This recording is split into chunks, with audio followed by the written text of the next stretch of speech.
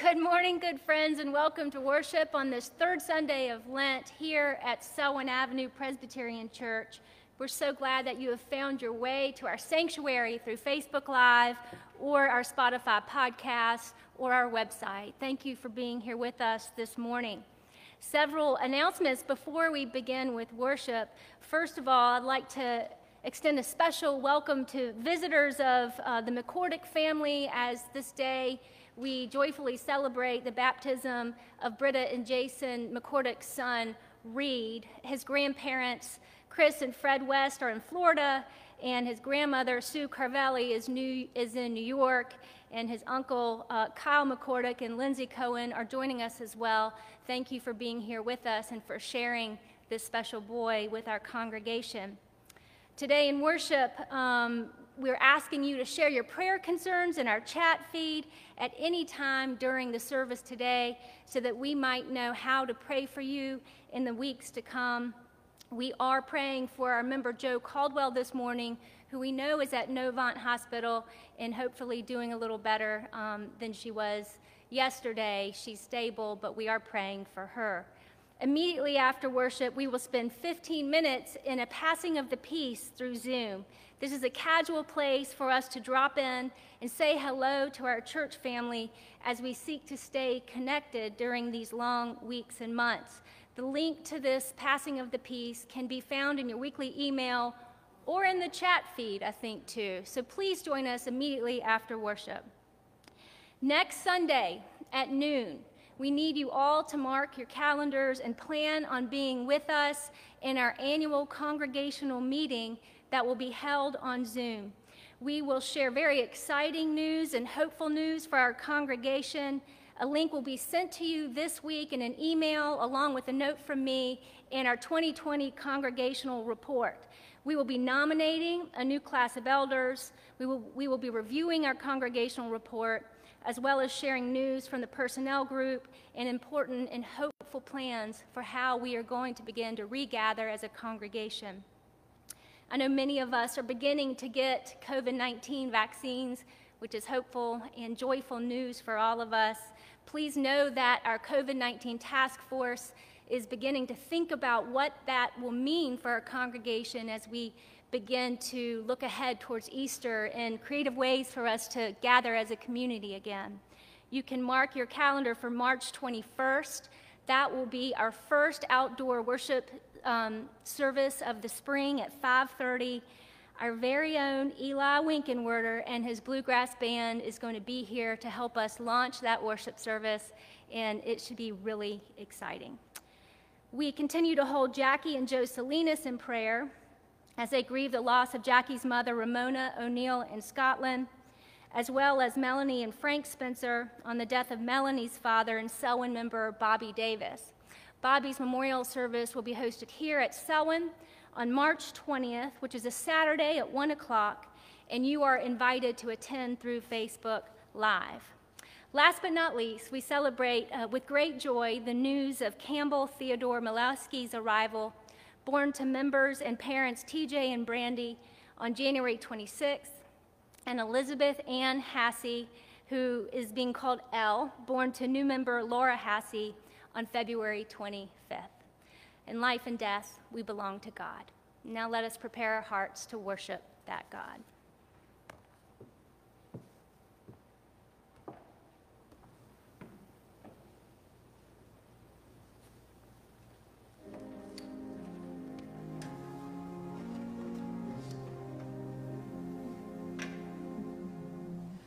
Take up your cross, our Savior said, if you would my disciple be. Take up your cross with willing heart, and humbly follow after me.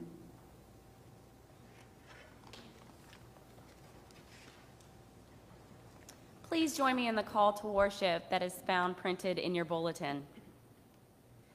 The season of Lent is the faithful journey to salvation.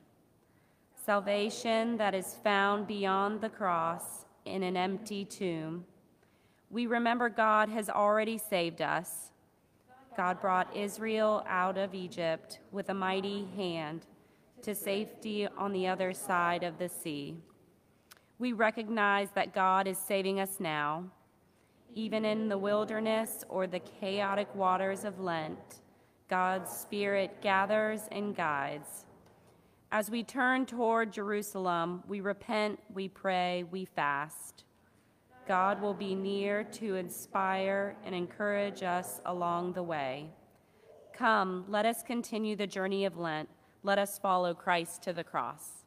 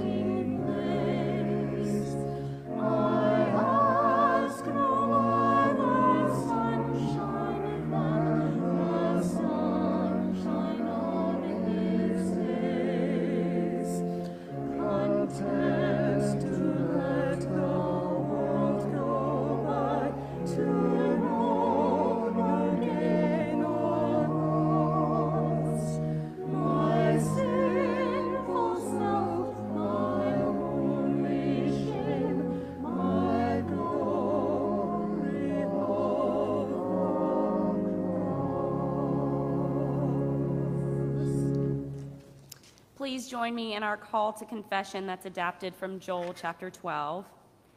Even now, declares the Lord, return to me with all your heart, with fasting, weeping, and mourning. Rend your heart and not your garments. Return to the Lord your God. God is gracious and compassionate, slow to anger and abounding in love. The Lord relents from sending calamity. Let us confess before God and one another.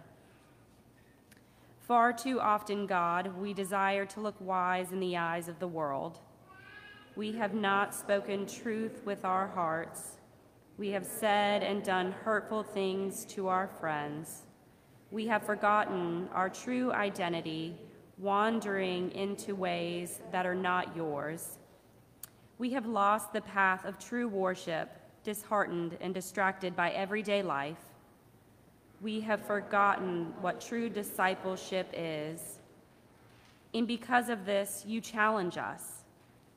Forgive and help us as we seek to become the people you have created and called us to be.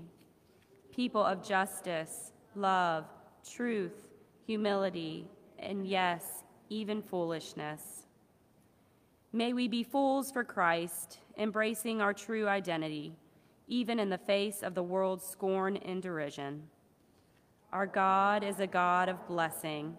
Our God is a God of love and justice, wisdom and truth, living and loving in that spirit, we repent.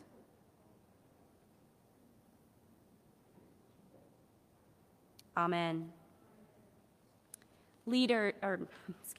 Friends, believe in the good news of the gospel.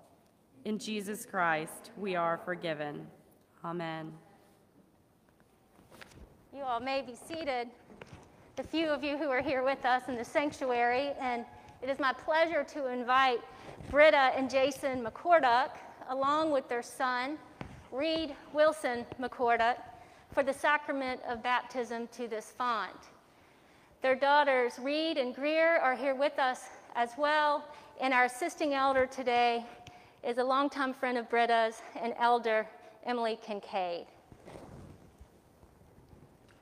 Hey, Reed. It's with great joy that we gather here around this font. And all of you close friends who are with us in spirit, we're glad that you're here too. Baptism is a visible sign of God's invisible grace. It is here at this font where we are named, called, and marked by God's grace in Christ. We can do nothing to earn this grace, but it is by God's holy invitation that we share in the life, death, and resurrection of Christ.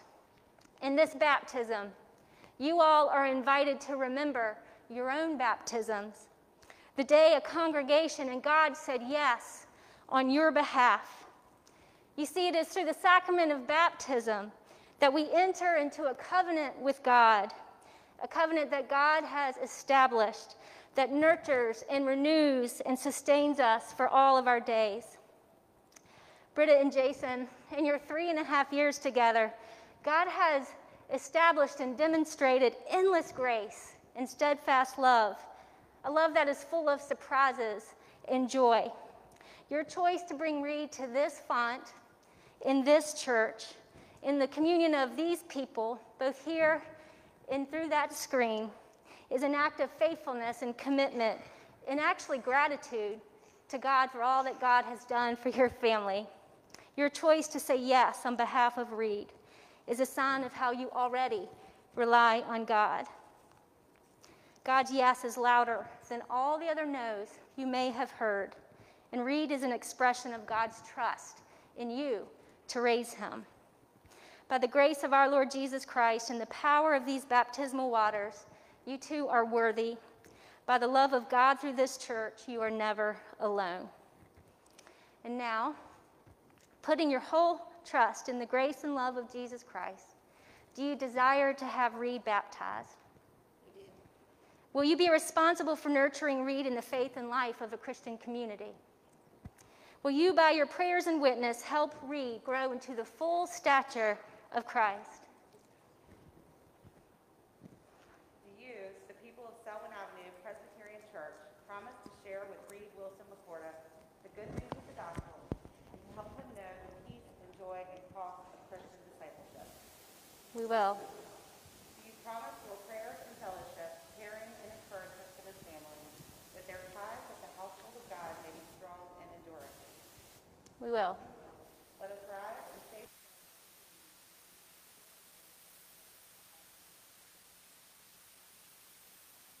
In God the Father Almighty, maker of heaven and earth, and in Jesus Christ, his only Son, our Lord, who was conceived by the Holy Ghost, born of the Virgin Mary, suffered under Pontius Pilate, was crucified, dead, and buried. He descended into hell. The third day he rose again from the dead, and sitteth on heaven, and sitteth on the right hand of God the Father Almighty. From thence he shall come to judge the quick and the dead. I believe in the Holy Ghost, the Holy Catholic Church, the communion of saints, the forgiveness of sins, the resurrection of the body, and the life everlasting. Amen. You all may be seated. Let us pray. God of all creation, every day we journey on this earth is a day in which we make choices, left or right, up or down, in or out, yes or no. Some choices are simple and some are very complex, but one choice informs all the others. Who will be our God? Who will we trust to see us through this journey? Who has been at our side when the road has been smooth and gently curving? Who has kept us through harping tours in construction zones and potholes and detours? Only one, Holy One. We bow to you in faithfulness because you are faithful. We devote ourselves to you by renewing the covenant, the promise you made to humanity so long ago. Because you are our God, we will be your people. We pray for Jason and Britta and give thanks for their witness to you, their patience and their tenacity. Continue to guide their feet and give them moments of rest and joy that will sustain them along the way. We give thanks for Reed, for his bold personality and sweet spirit. Enlarge our faithfulness, trust, commitment, and love, so that we may graciously uphold our side of the deal. Help us to be faithful and committed to loving this child, Reed, and all children who are in our community and in our presence. And now we ask that you set these waters apart so that what is common is now inspired by your Holy Spirit, that these waters be redemptive and renewing, and we wash Reed in the love that is unmatched and above all, the grace-filled love of your Son, Jesus Christ. Amen. Amen. Reed, it's time, buddy.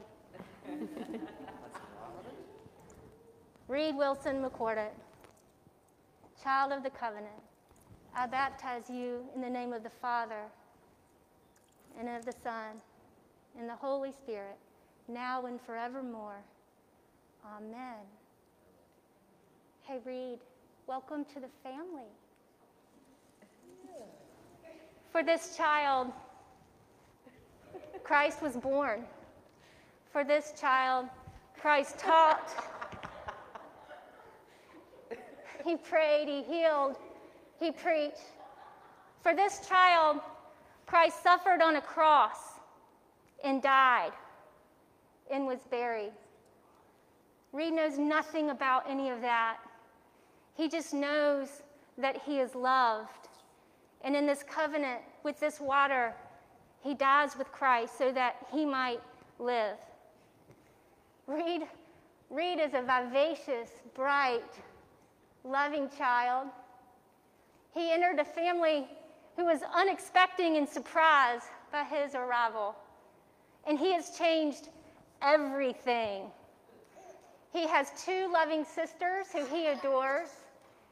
He has taught them how to be patient, how to make room in their house, how to share things they might not want to share.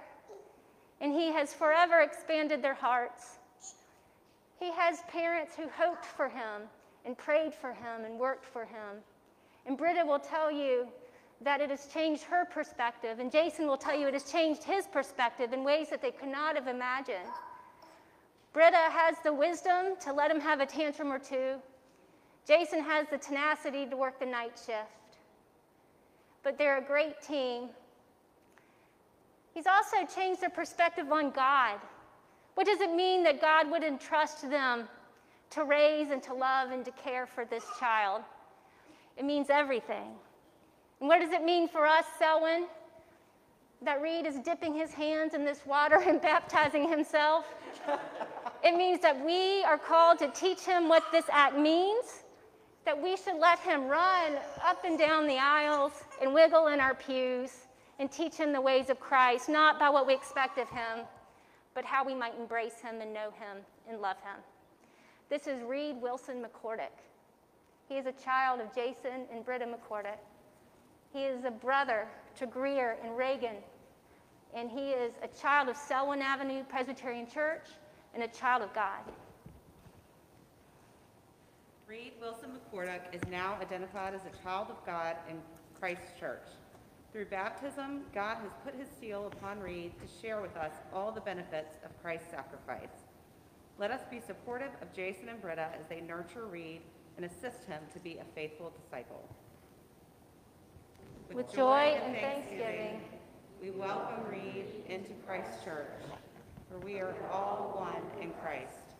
We promise to love, encourage, and support you, to share the good news of God's love with you, and to celebrate with you God's unfolding blessings. now may the Lord bless you and keep you. May the Lord make his face shine upon you and be gracious unto you. May the Lord lift his countenance upon you and grant you peace, now and forevermore. Amen.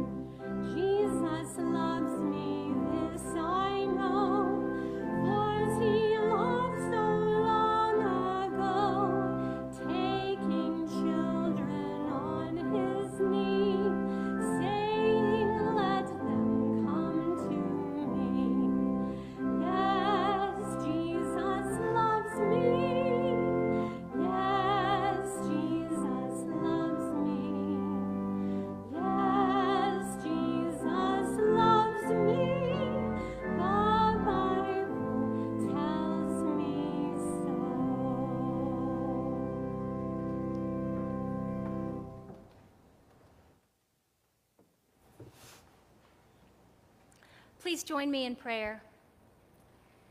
O holy God, may the words of my mouth and the meditation of our hearts be acceptable unto you, our rock and our Redeemer. Amen. This morning, as we continue our preaching series, Walking with Mark through the Gospel of Mark, we find Jesus and his disciples at a place of turning, a fulcrum of sorts. Their backs, they face Galilee and all the many days and months they'd spent together, walking the paths from village to village, crossing the sea from cove to cove. And on this third Sunday in Lent, we find that Jesus has his sights set on Jerusalem. You may read along in your Bible. It's Mark chapter 8, verses 27 through 38. Listen for the word of the Lord. Jesus went on with his disciples to the villages of Caesarea Philippi. And on the way, he asked his disciples, "Who do people say that I am?" And they answered him, "John the Baptist, and others Elijah, and still others one of the prophets." He asked them, "But who do you say that I am?" Peter answered him, "You are the Messiah." And he sternly ordered them not to tell anyone about him. Then he began to teach them that the Son of Man must undergo great suffering and be rejected by the elders, the chief priests, and the scribes, and be killed, and after 3 days rise again. He said all of this quite openly. And Peter took him aside and began to rebuke him. But turning and looking at his disciples, he rebuked Peter and said, "Get behind me, Satan. For you are setting your mind not on divine things, but on human things." He called the crowds with his disciples and said to them, "If any want to become my followers, let them deny themselves and take up their crosses and follow me. For those who want to save their lives will lose it, and those who lose their lives for my sake and for the sake of the gospel will save it. For what will it profit them to gain the whole world and forfeit their life? Indeed, what can they give in return for their life? Those who are ashamed of me and my words in this adulterous and sinful generation, of them the Son of Man will also be ashamed when he comes in the glory of his Father with the holy angels." The word of God for the people of God. Thanks be to God. Well, one look at Caesarea Philippi, and you knew it was a place of power, crystal white marble pillars, grottos of still translucent water, cool caverns, lush and fertile mountain ridges nestled in the foothills of the massive 9,000-foot peak of Mount Hermon, the source of spring water that gushed toward the Jordan River from a deep limestone cave within the city walls. Century upon century of superpowers and super gods, power brokers. At one point or another, any emperor or dictator that was worth his weight in gold put a mark in this place. Alexander the Great named the city after a goat-footed god of desolation named Pan, as in panic. And then he erected the Temple of Zeus. There were caves dedicated to Pan. There were monuments for Pan, a temple for Zeus, a court for Nemesis, grottos for the nymphs, where I suppose Hugh Hefner got his idea. The ancient Canaanites came along and added sanctuaries on behalf of the gods of Baal. Eventually, the Romans added a jaw-dropping temple in honor of Caesar Augustus. And now Herod is using this place as the administrative hub for his entire operation. One cave even held a pool of water so majestic and deep it was considered the threshold to the underworld, literally the gates to hell, where the gods of fertility retreated each winter until they and the waters within the cave would spring forth each spring. All those idols, all that marble and grandeur, all that history, all those other gods, all that worldly power in one place. In Star Wars, it's Coruscant. In the Hunger Games, it's the Capitol. In Superman, it's the Metropolis. It's Las Vegas, New York City, Washington, D.C., and the Napa Valley all rolled into one. As LaMelo Ball might say, it was the gateway to Galilee. This Lenten season, we've been walking with Jesus around the dusty roads of Galilee for weeks, village to village, cove to cove, and now he's marched us 25 miles away to the edge of our biblical map. Why? Because the disciples didn't know what they didn't know.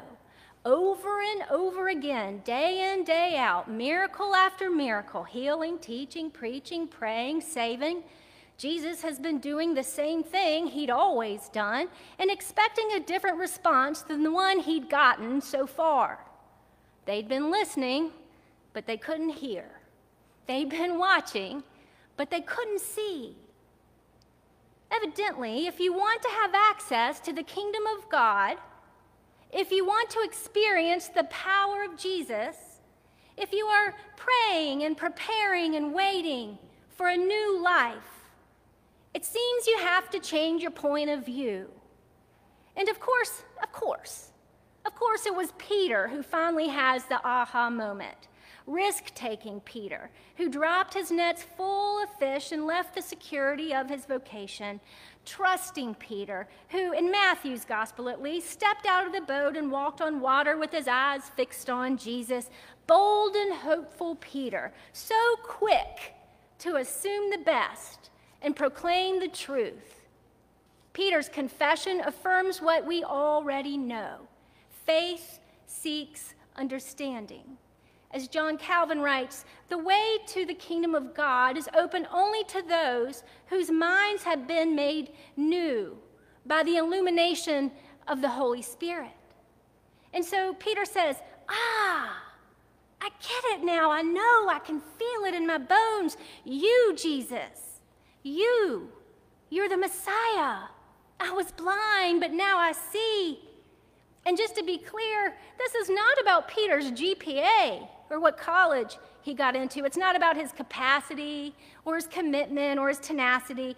It's not about his good intentions or his ability. It's not about his age or his gender or who his father was or his ethnicity. And I promise you, it's really not about his voting record either. You see, Peter may be woke to Jesus, but clearly this aha moment has absolutely nothing to do with his qualifications. You see, Peter, he's a hot-headed, bull-headed, pig-headed kind of guy. And if you hadn't noticed, he's a know-it-all who takes it upon himself to always have the first word. But in this moment, by no volition of his own, the light bulb finally clicks. Impulsive, unpredictable, temperamental, loudmouth, opinionated, ambitious Peter. He gets it. You, Jesus, you're the Messiah, the new king, the king of David and Israel, the one we've been waiting for. God's reign, the power of God's kingdom is coming near, and Peter is ready. He's ready for a revolution, a change, an overhaul.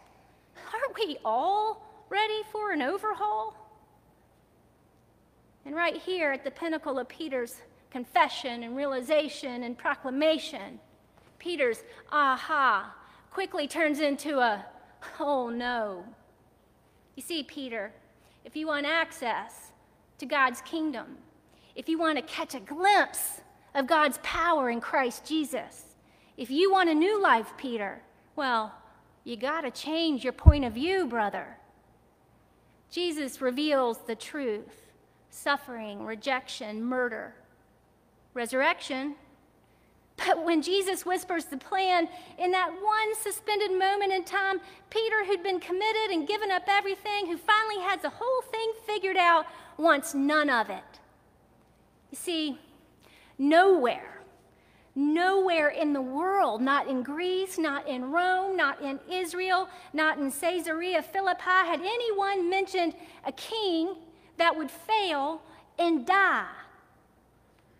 Wonderful Counselor, Mighty God, Prince of Peace. Yes. Nowhere in the ancient books had the disciples read about a Messiah who would be humiliated and murdered. I mean, Isaiah mentions suffering a little bit. But Jesus has left this part out. The disciples, they'd been duped. Peter refused to believe any of it. Instead, fast-talking Peter says what we might all say. Who doesn't reject the news of a loved one's pending death? Who doesn't take matters into their own hands when all the plans we'd made didn't work out? Doctor, I refuse to believe you. You go back and look at those results again. You said you were going to cure her. A cross? Jesus, what are you talking about, a cross? I refuse to believe it, Jesus. You stop talking like that. We'll just find our way around it. We can send someone else to take the heat, a peasant, a criminal, a scapegoat. We'll fight back, we'll protest. We've got a strategic plan for this, Jesus. We're going to adjust our message and expand our reach. We're going to build more power, more energy, more money. We've got a task force, Jesus. Don't worry, Jesus. We've got this. But there's just one thing, Jesus. If you can just tone it down a little bit, you could avoid the cross altogether. And right there, in that one moment, instead of thine is the kingdom and thine is the power and thine is the glory, Peter may as well have been saying, mine is the kingdom and mine is the power and mine is the glory. Nobody said anything about a Messiah that dies. I mean, he knows Jesus is the real Messiah, but Peter wants some real power. Power broker, powerhouse, superpower, Katniss, Luke Skywalker, Superman, all rolled up in one. Who's ready to pursue a kingdom with gates that rest on the other side of a cross? You see, if we want access to God's kingdom, if we want to catch a glimpse of God's power in Jesus Christ, if we want new life, it seems, well, we got to change our point of view. The gateway to salvation, it's not in Caesarea with all of its opulent marble and affluence. Nope. It's straight through Jerusalem in a cross. People say the disciples couldn't understand what Jesus was talking about. Some scholars suggest they were blind to the reality of Jesus' plight. Maybe.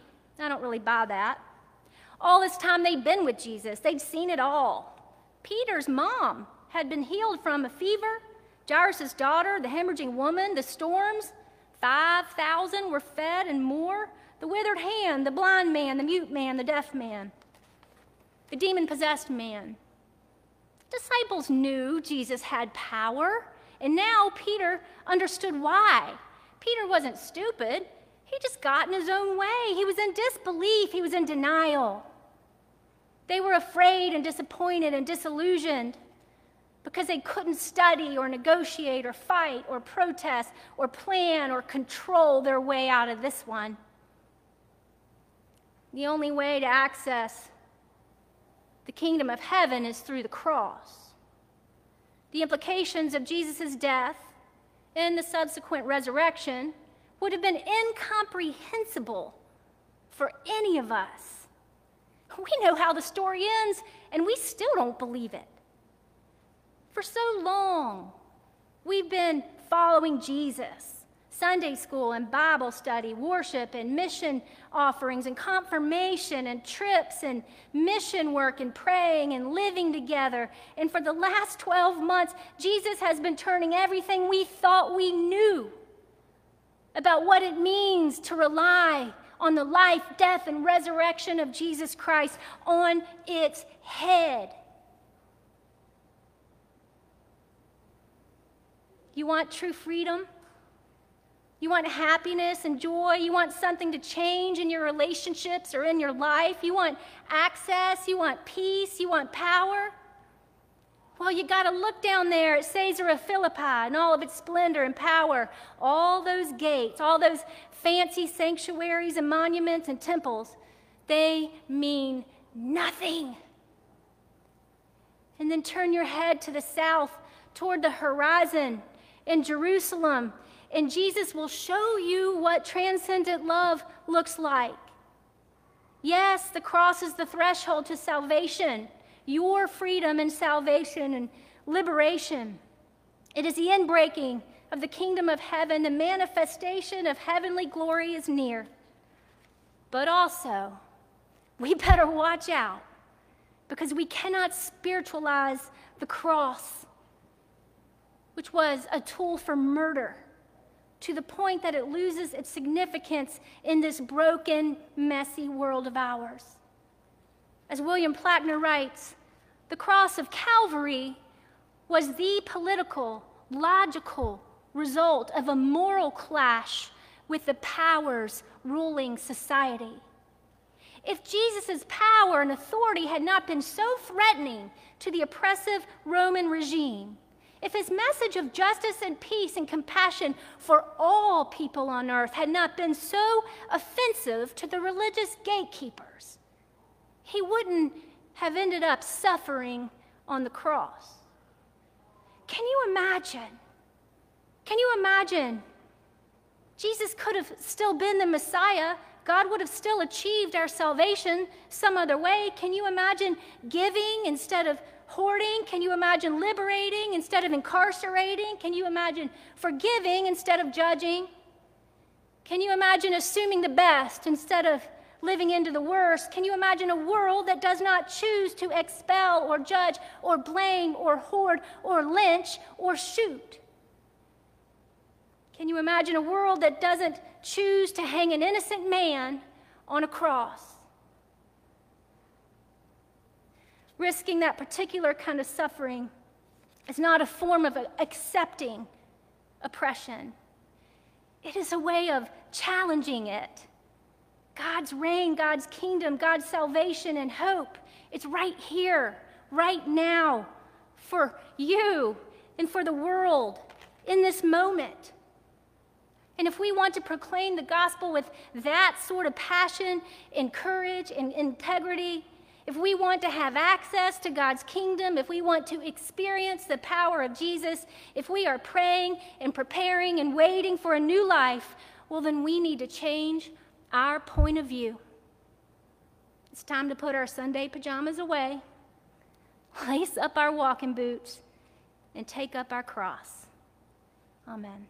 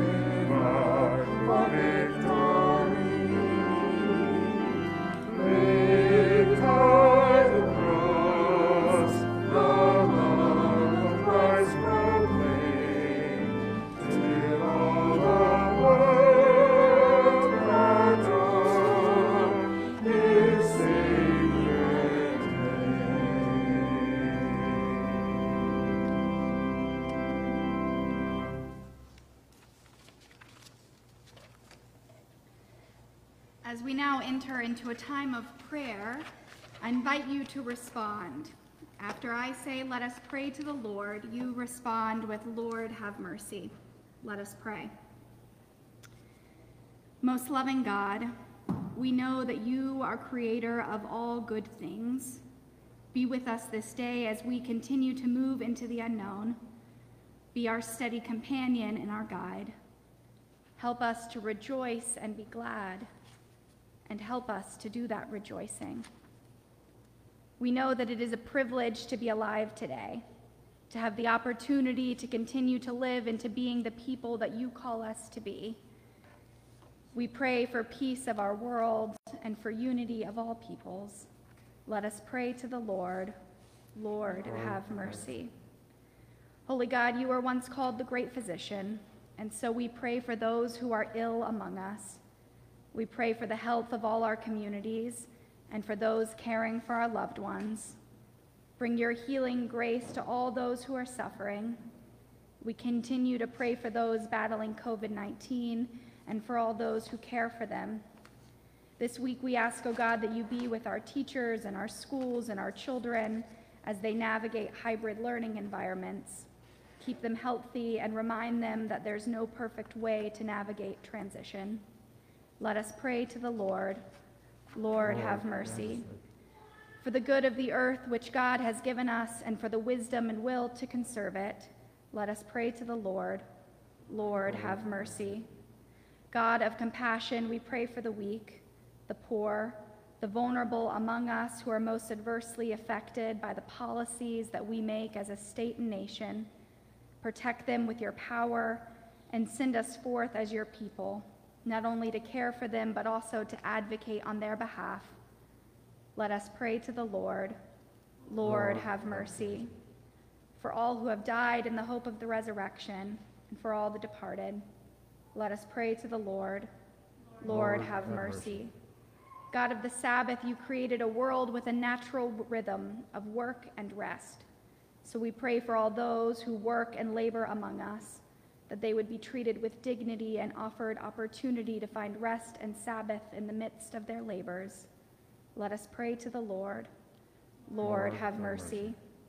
For deliverance from all danger, violence, and oppression, let us pray to the Lord. Lord, have mercy. God of love, give us hope for tomorrow and strength for today. Be with us when the way before us seems closed, or when we don't know what the next steps we should take are. Lighten our darkness, and let us walk beside you with trust. We ask all this in the name of our Lord Jesus Christ, who taught us to pray together, saying, Our Father, who art in heaven, hallowed be thy name. Thy kingdom come, thy will be done, on earth as it is in heaven. Give us this day our daily bread, and forgive us our debts, as we forgive our debtors. And lead us not into temptation, but deliver us from evil. For thine is the kingdom, and the power, and the glory forever. Amen. Friends, during this Lenten season, we are called to remember the true cost of discipleship. And so as we enter into this time of offering, let us with hope return to God the gifts of the earth and the offerings of our lives, so that they might be used to bring abundant life to others. Our text to give instructions will be placed in the chat this morning, but our number is 704-734-9818. Come, let us return our gifts to God.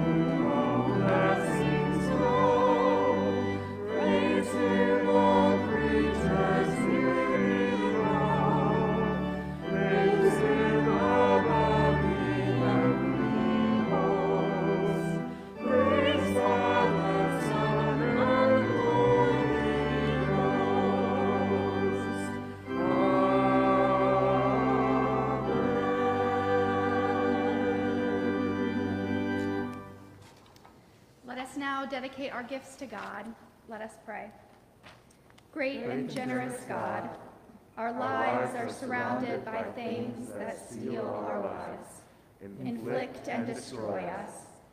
The tithes and offerings we share with you keep us focused not on the things that will renew our humanity, hope, love, compassion, and empathy. As we look ahead, we see the true cost of discipleship, a Savior on a cross leading to eternal life. In the holy name of Jesus, the Messiah, we dedicate our time, talents, and treasure for the exhibition of your kingdom on earth. Amen.